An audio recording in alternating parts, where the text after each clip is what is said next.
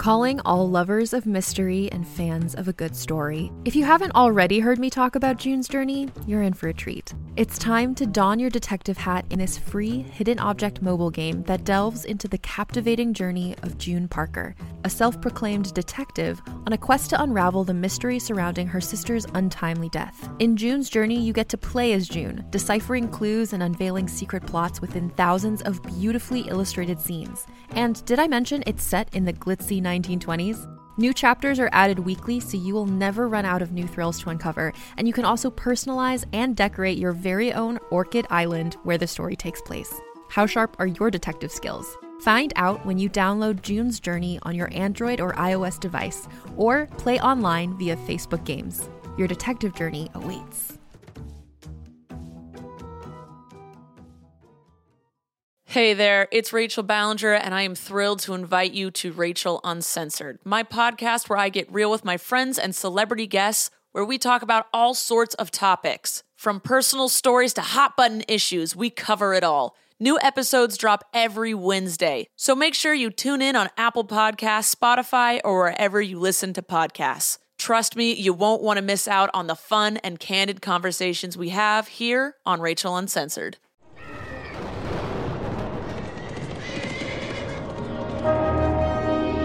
Fantasy Magazine. Hi, and welcome to the Fantasy Magazine Story Podcast.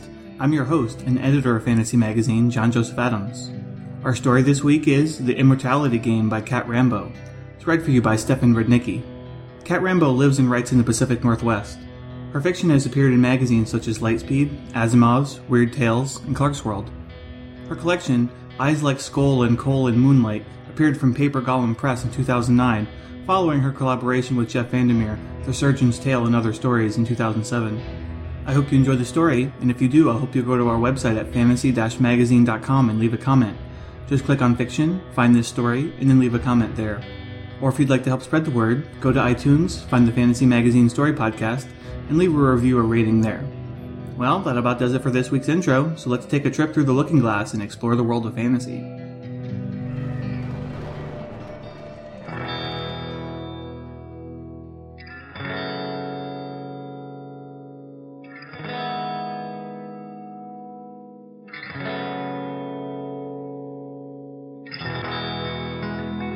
The Immortality Game by Kat Rambo. Decades later, the music was what really tipped Glenn off.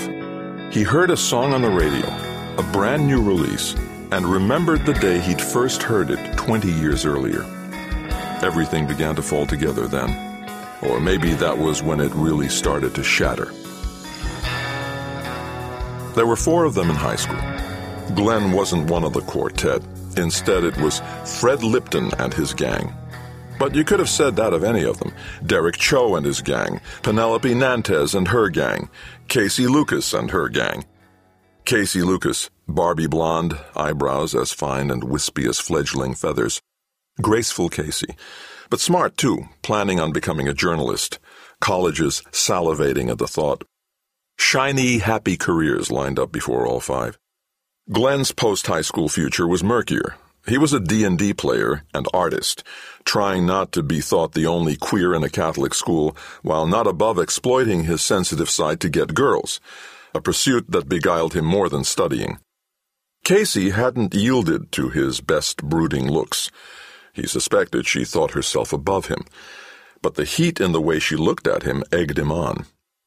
Once she'd laid her hand on his arm to steady herself, a delicious, trusting pressure, and ever since then he'd always stood as close to her as possible. So it was perhaps not entirely a surprise when she invited him to the loft. What for? "We like to play music," she said. "We're pretty good even. Come and listen to us." She laid her hand on his, this time not to catch herself but to snare him. He turned into his locker to hide his sudden erection. "All right," he said, half over his shoulder.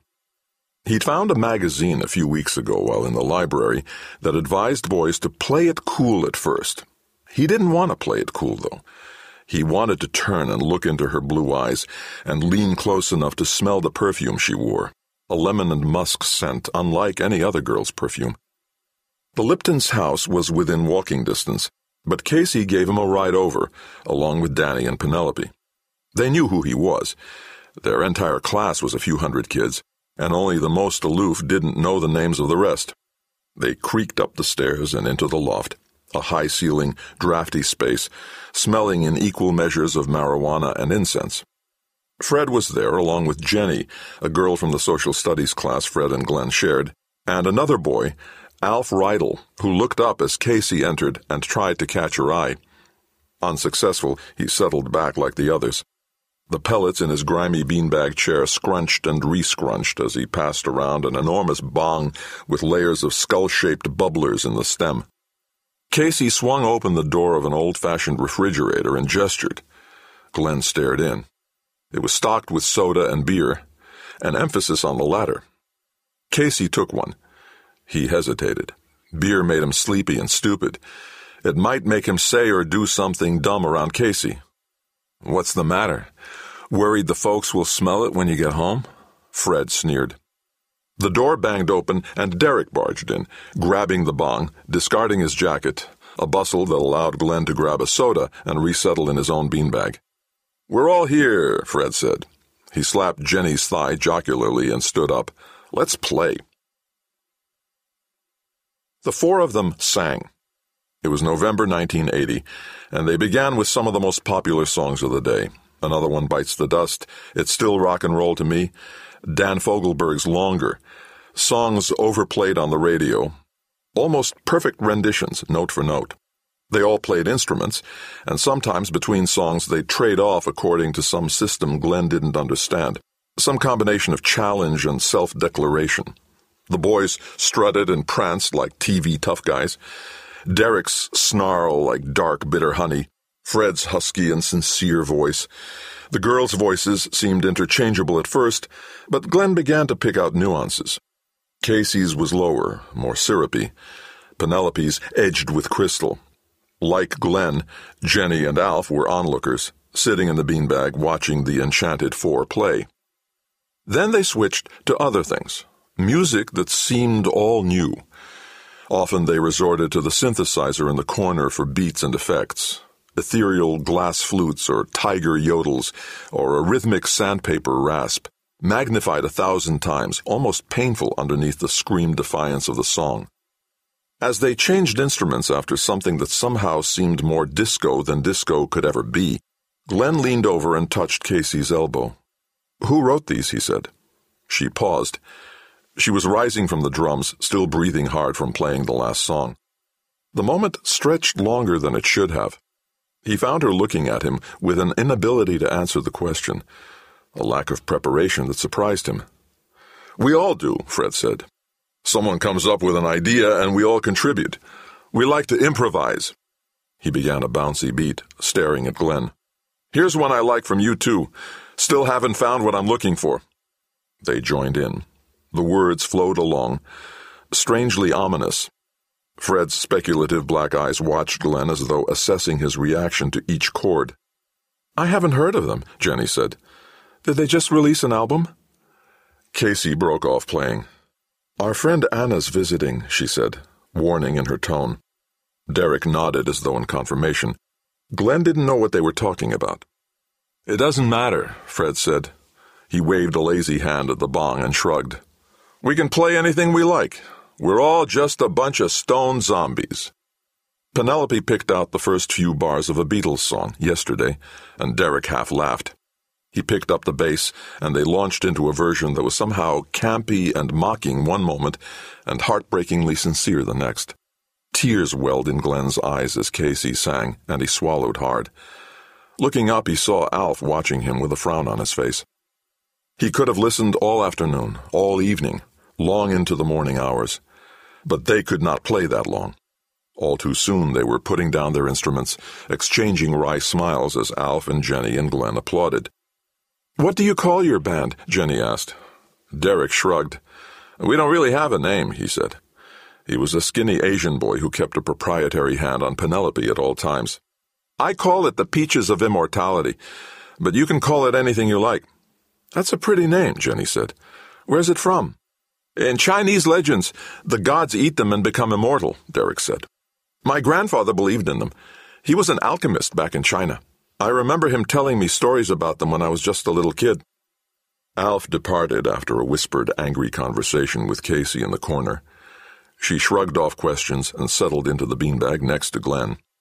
They smoked more pot and drank more beer and watched a movie on the dilapidated VCR in the corner. My folks like to get the latest thing, so they let me have this, Fred explained. Glenn thought that Fred had one of the luckiest existences. Permissive parents, beer and technology, cool friends, the brains to get through classes while seeming to coast, bored and above it all. He sighed. What's wrong? Casey breathed in his ear. She leaned over from her beanbag, half settling on his. He wondered if he could slide an arm around her. How would she react? Maybe best not to. But the article had said, be bold. His arm raised and curled around her shoulders as though by itself. She rested against him, and he could feel her warmth like a burning coal along his side. He could smell her perfume. It made it hard to focus on the film, even more than the pot. He couldn't make out the plot, but gathered that it was a love story. Lovers separated by fate and meeting each other by chance at intervals through the years, never at the right time. Casey nudged him. This is my favorite part. The lovers in a garden. Him to her. We only meet when we're tangled with others, it seems. Her to him. Someday we'll meet at the right time. He takes her hand, moonlight silhouetting them, a cut paper portrait. His voice lowers. Till then, a kiss to dream about, he says. The inevitable clinch. It seemed cliché and sappy to Glenn, the sort of thing girls liked, he supposed.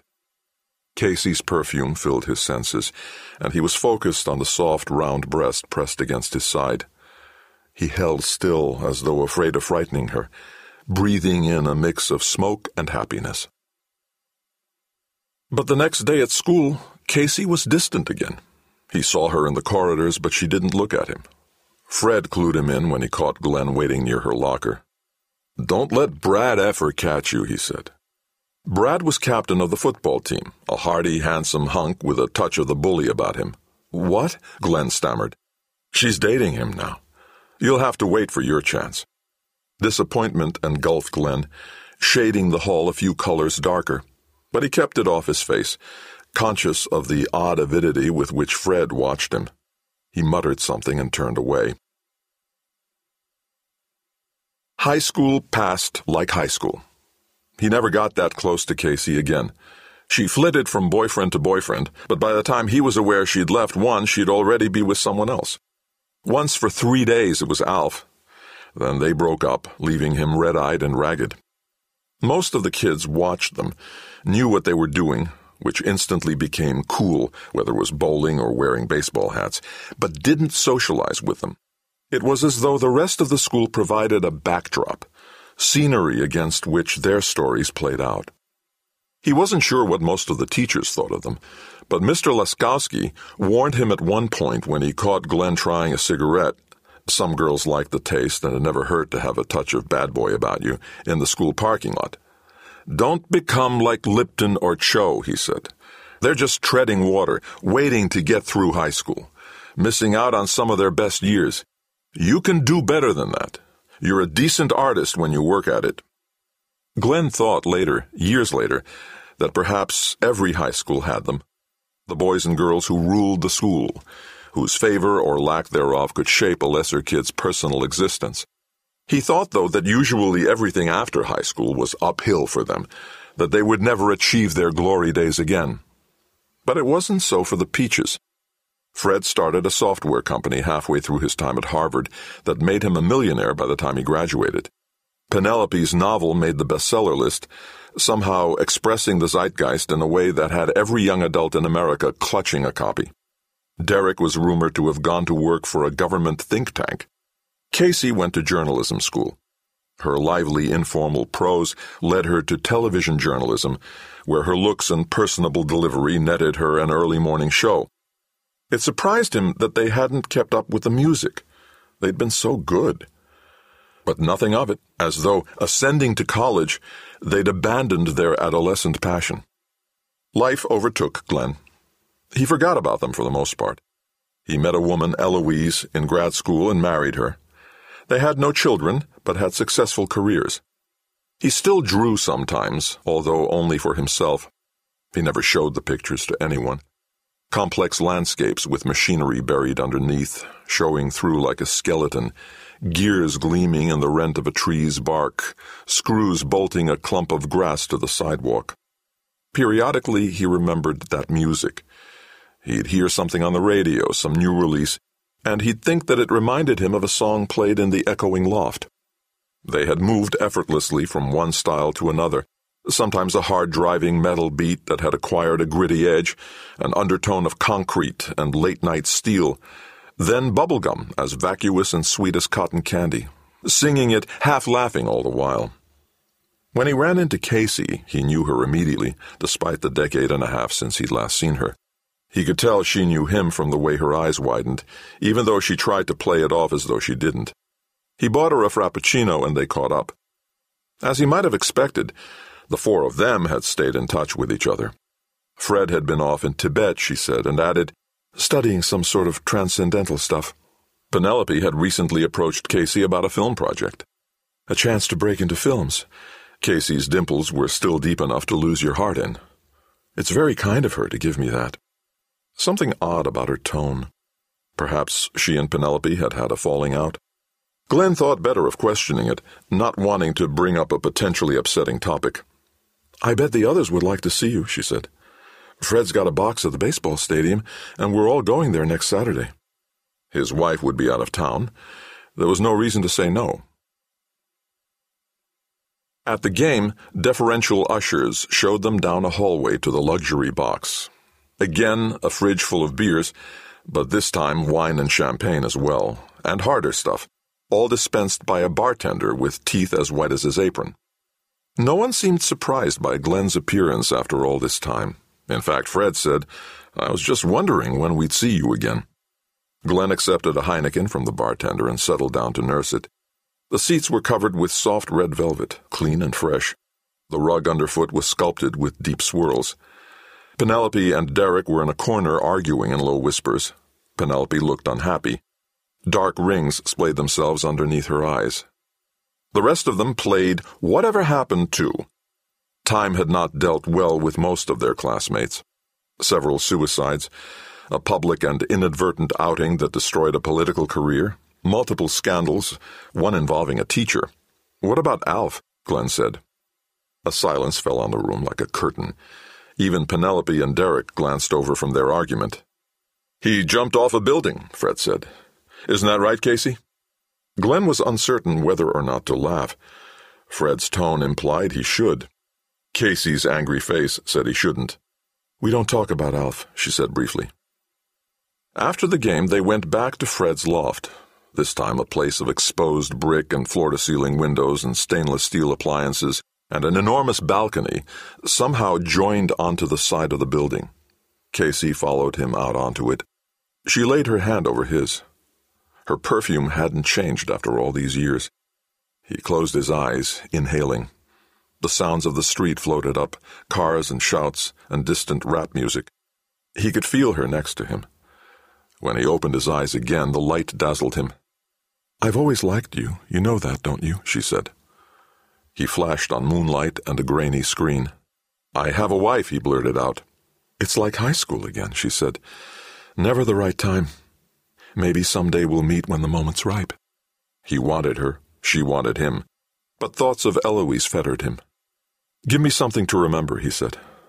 Something to fantasize about till then. Years of longing pressed his mouth to hers. When he woke the next morning, his lips felt bruised and raw. He stared into the mirror, wondering what to tell, if to tell Eloise. He didn't want to leave her, he realized.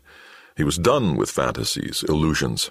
They had built a good life together, one that outweighed any castle in the air. Something about Casey made him wary. He'd sensed it before, first in girls and then in women, ones who thought themselves in total control of the relationship.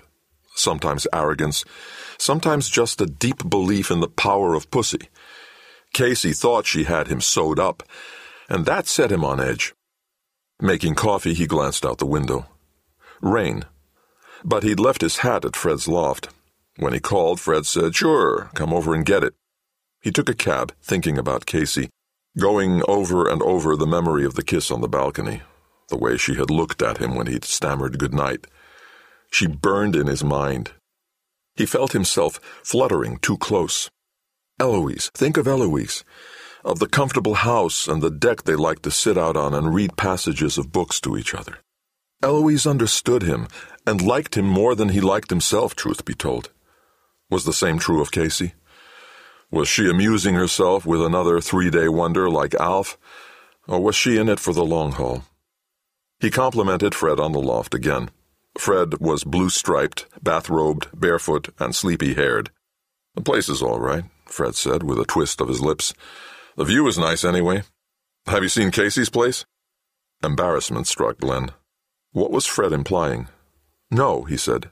"Not yet, eh?" Fred said. "What do you mean?" Fred looked at him, surprised.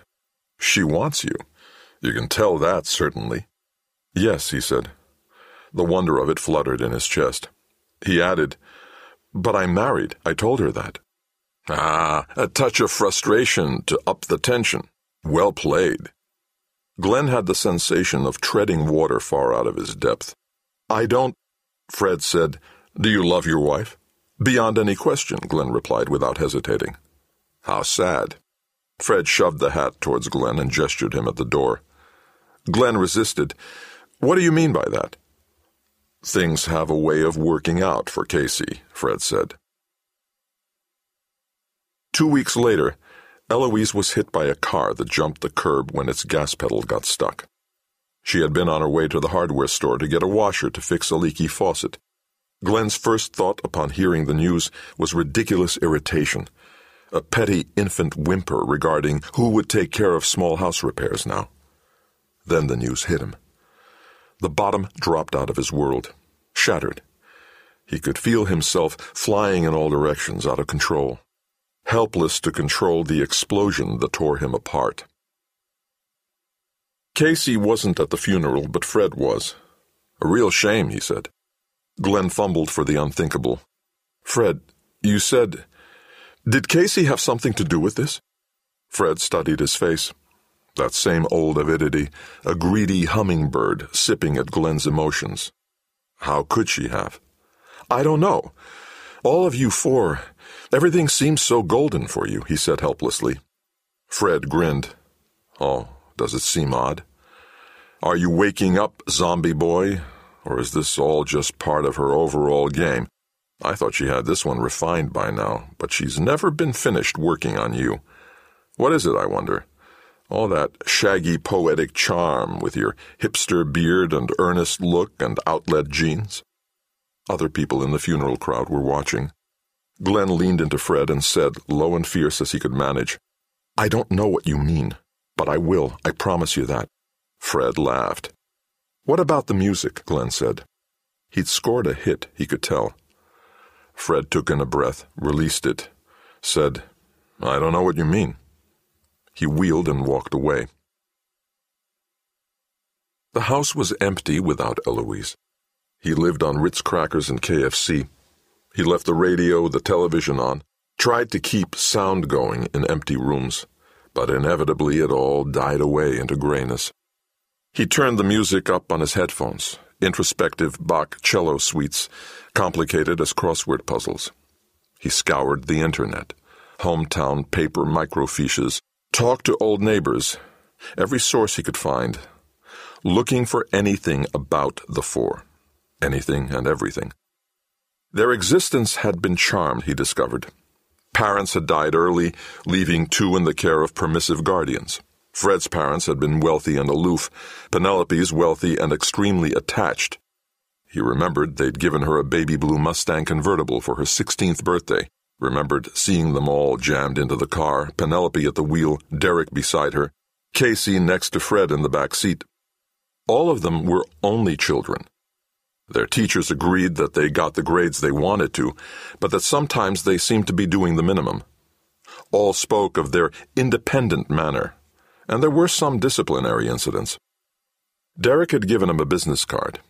When Glenn called, he agreed to meet in a coffee shop. It was a rainy day, flickering between misty and a harder torrent as though unable to decide. A strong wind pushed the rain under passing umbrellas. They tilted to combat it. One blew inside out and fluttered past, its owner struggling to reverse it. "Whatever happened to the Peaches of Immortality?" Glenn said.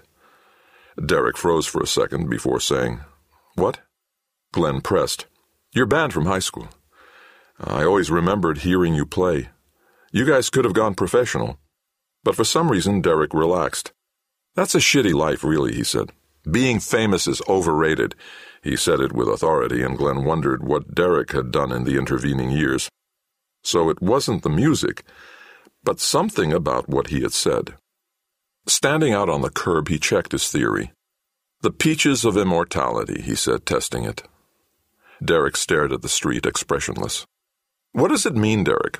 What are the Peaches of Immortality?" Derek sighed. "Oh, it's this one," he said abstractly. "Why bother? But okay, the Peaches of Immortality?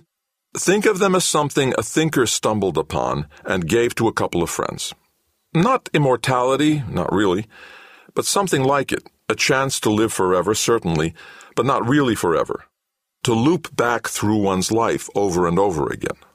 "That sounds horrible," Glenn said. Derek fixed him with a hawk-like eye. "Do you really think so?" he said. "Really? A chance to go back and fix mistakes? To nudge destiny so it gives you all it can?" The cab pulled up, splashing Glenn, but not Derek, who was sheltered by a trash can.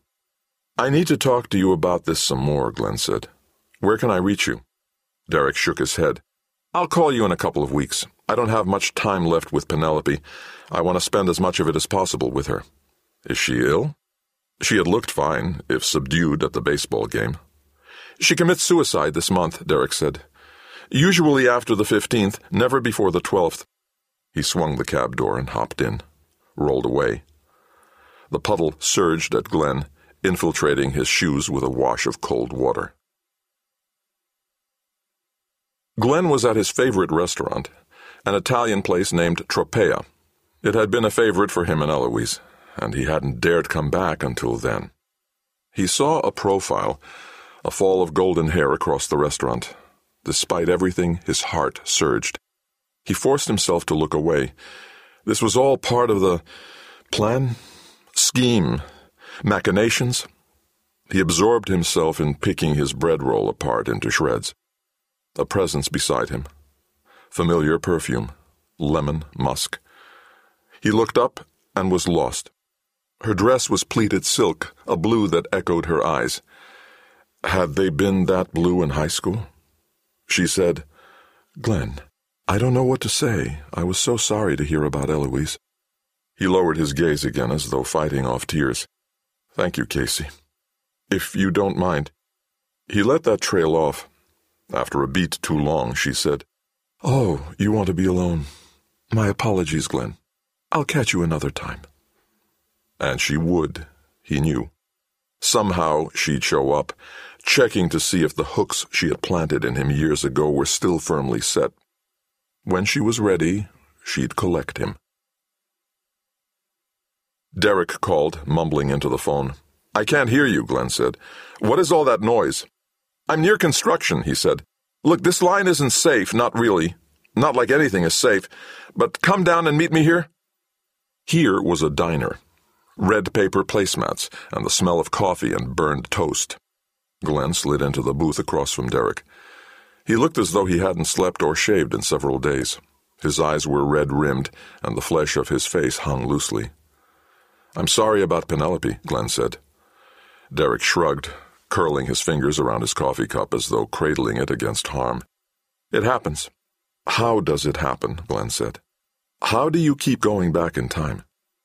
Derek stared into the curling steam of his coffee. "Once upon a time there was a smart little Asian kid," he said. "A hyperachiever whose grandfather spent his life trying to achieve immortality. to find the peaches of immortality.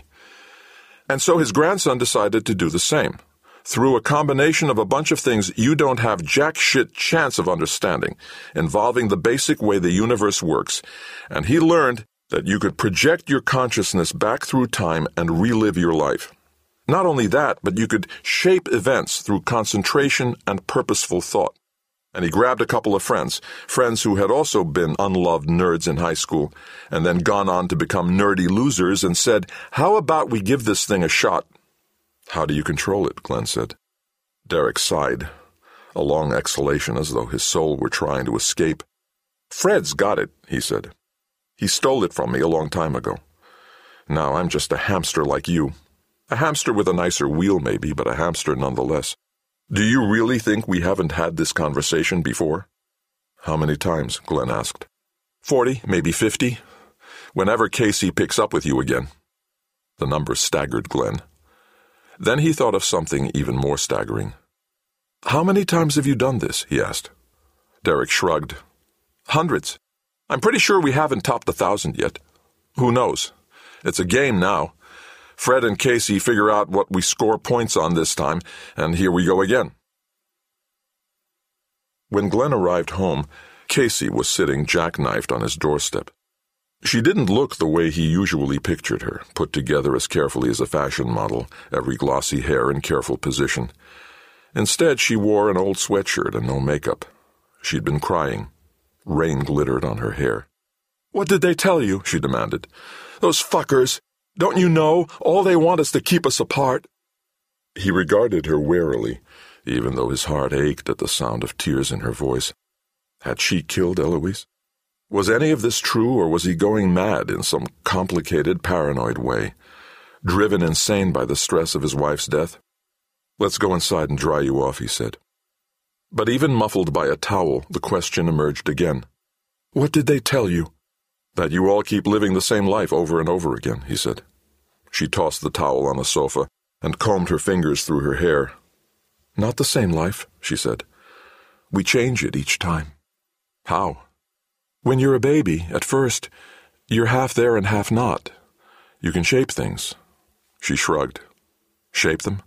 "Steer them one way or another. Money's easy after college. You can play the stock market. But high school's harder to change. But enough work and you can change your family, the circumstances you're born under. Not outright change, but you can push them one way or another." "Like eliminating a potential sibling," he said. "That was just a coincidence," she said. "Do you really think we'd kill people, even knowing that they're still alive in another line? How ruthless do you think we are?" "Ruthless enough when it comes to getting what you want," he said. "How hard was it to shape Eloise's death?" "I would never," she said, but broke off at his look. "Oh, God, this one's falling all apart. Why are you so difficult? I thought if I just set things up in high school but didn't follow through, you'd be so ready now." He stared at her. "Do I count for extra points in this game you're all playing? Do you allot so much per persona victory? What about the rules? How do you set them all up ahead of time?" "Before we die, we manage it," she said. "We have to all stay in touch to make sure. And Penny's been opting out for a while, but that just means we tell her what her goals are." She smiled. It was a mean smile. "Who decides the goals?" "Whoever won last time, of course," she said with a touch of sullenness at his obtuseness. "Get out," he said. He couldn't stand being in the same room with her anymore. She made his skin crawl. How many times had she seduced his other selves? But she came toward him, pleading. "We can still recover this game, you know. And this time you caught on," she broke off. "Caught on? What do you mean?" She lowered her eyes. "We call them zombies. All the people we shape. They're so slow to catch on. Most of them never do. But now you're awake and not a zombie anymore. You can become one of us. You and I can be together over and over again." Over and over again, repeating their lives. "I'd sooner die," he said. "All right," she said. "I'll go now." But over her shoulder she said, "You'd sooner die this time, but I can keep on trying." When he got to Fred's, he half expected Casey to be there before him, but she was not in evidence when Fred opened the door. Glenn pushed past him. "Very abrupt and angry," Fred drawled. "Oh my. Did she actually overplay and wake you up? We used to be so careful about that sort of thing." "That's why you don't play the music anymore," he said. "But why play it in high school?" Fred flopped onto the couch. "Dude, do you remember high school?" he said. "It's boring as shit. Why not be rock stars for a bit? Get people stoned, they don't remember what they heard, particularly when they won't hear it again for a while. It's an indulgence." What did Casey mean about Anna visiting all those years ago? Fred laughed. "That's how we used to warn each other if we got too anachronistic. It was hard keeping all of that straight at first. We got better at it." "So you go back and engage in some juvenile dream of being a high school rock star?" Glenn snorted. For the first time, Fred lost his condescending calm. "We've been actual rock stars," he said. "Did that a couple of times. It's overrated. Too many people following you around all the time." He smiled. "But just think, in another world, Peaches of Immortality hit the Billboard charts 17 weeks in a row."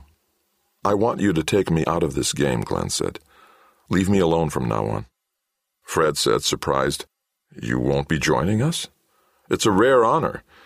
Only 2 people have made it, Penny and Casey. Casey took to it a lot better, though." "Join you?" Glenn said incredulously. "In your egocentric merry-go-round?" "The alternative is to die knowing that's it," Fred said. "You may relish the idea, but by the time I'm geriatric, I find myself looking forward to all that crazy kid energy again. It's even better when you really appreciate what you have." He stood. "Look, I'll show you something." He went to the wall and took down the picture, an enormous Ansel Adams print. Behind it was a safe. The tumblers clicked as he worked the lock and took out How to Describe the Peaches of Immortality. They were made of light, golden light, intersecting, clustered spheres that shone from within. They filled Fred's hands with their glow. "How do they—" Glenn stammered. Fred laughed. "How do they work? What do you think, I'm like some comic book villain to reveal everything?" "Well, but how would it work if I wanted to join you?" Glenn said. His eyes drank in the sight of the object in Fred's hands. Something about its lines made him feel safe and happy, and as though the world were filled with perfection. It was infinitely seductive. He wrenched his gaze from it, stared out at the stone railing of the balcony where he had kissed Casey. It seemed like years ago, but it had only been a few months. He wondered what time felt like to them after they'd lived it over and over. He thought that boredom must be a constant slow rasp wearing against nerve and resolve, but perhaps he was underestimating the wonders of rearranging your own life. He heard the peaches jingle as Fred turned them in his hands, a distant sound like fairy bells, like enchantment. "The music's the only real moments you have left, isn't it?" he said. Fred's voice was strained. "You have no idea what it's like, zombie." "You hate me for being what you think you are," Glenn said. "Someone helpless in the face of the universe. Aren't you, in the end? Either you keep reliving your lives or you die. Why won't you let Penny opt out? She makes the game more interesting. And the game is all you have. It's all we ever need." "Maybe," Glenn said, "but it seems a little masturbatory." The peaches jingled again as Fred set them down. They sounded like faraway rain on crystal spires. Tears welled in Glenn's eyes at the sound. "You've surprised me once or twice this time," Fred said. "Are you really waking up, or are we going to end as we always do, with you giving in and going back to sleep? If you're serious this time, close your eyes. The peaches will set you up." "Set me up?" It made no sense, but he closed his eyes. Like being in a dark room, putting a hand out, encountering a surface, biting on tinfoil and feeling it like sparks inside your skull. An internal organ that never twinged before, but now twisted with gut-wrenching intensity. Electric eels along his spine, sharp pink, then soothing gold, and click. Everything aligned. He could sense Fred's mind and the minds of the others, sensing him in the time loop, in the peaches. Casey with a touch of anger as though Fred had won. Fred reckoning points on an intricate abacus-like structure. Derek, despair and contempt at everything, including himself. Penny, absence and presence at the same time. A whole in such a particular shape that it could only be her. And beyond that, the feel of the possibilities, the tiny shifts that resulted in a different configuration for one's life. Not too far off course, but there were a surprising number of ways one could shift things, he was somehow told. Fred triumphant, flashing Casey a string of numbers and symbols, an intricate score, even as Glenn reached out and grabbed the structure with his mind, wrapping tendrils of thought, sinewy as muscle, around it, and pulled and pushed at the same time. A noise, as high-pitched as pain, shrilled from the peaches, and he felt it flay at the inside of his thoughts, more piercing than shame or grief or heartbreak. In the real world he was falling forward, he could tell, but he flickered back and forth between the physical and mental landscape, stomach-jarring shudders of reality, falling forward on the golden object, tangling it with his head and arms, feeling the light sink into the side of his head, eclipsing the world, taking it apart. Far beyond himself, he could feel all the lives that had been contained in the loop, the lives lived over and over again, variations and repetitions, held by the peaches of immortality, escaping, slipping away like fish through a net. And his mind was the peaches, and the peaches were his mind, and they were taking each other apart, and everything was being released. And his last thought, confused and full of light, was, "Oh, the peaches are sweet."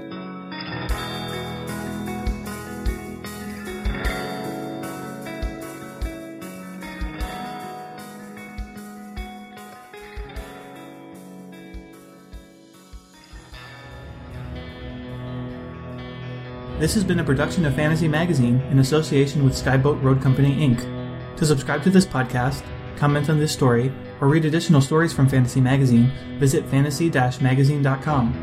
Thanks for listening. Fantasy Magazine.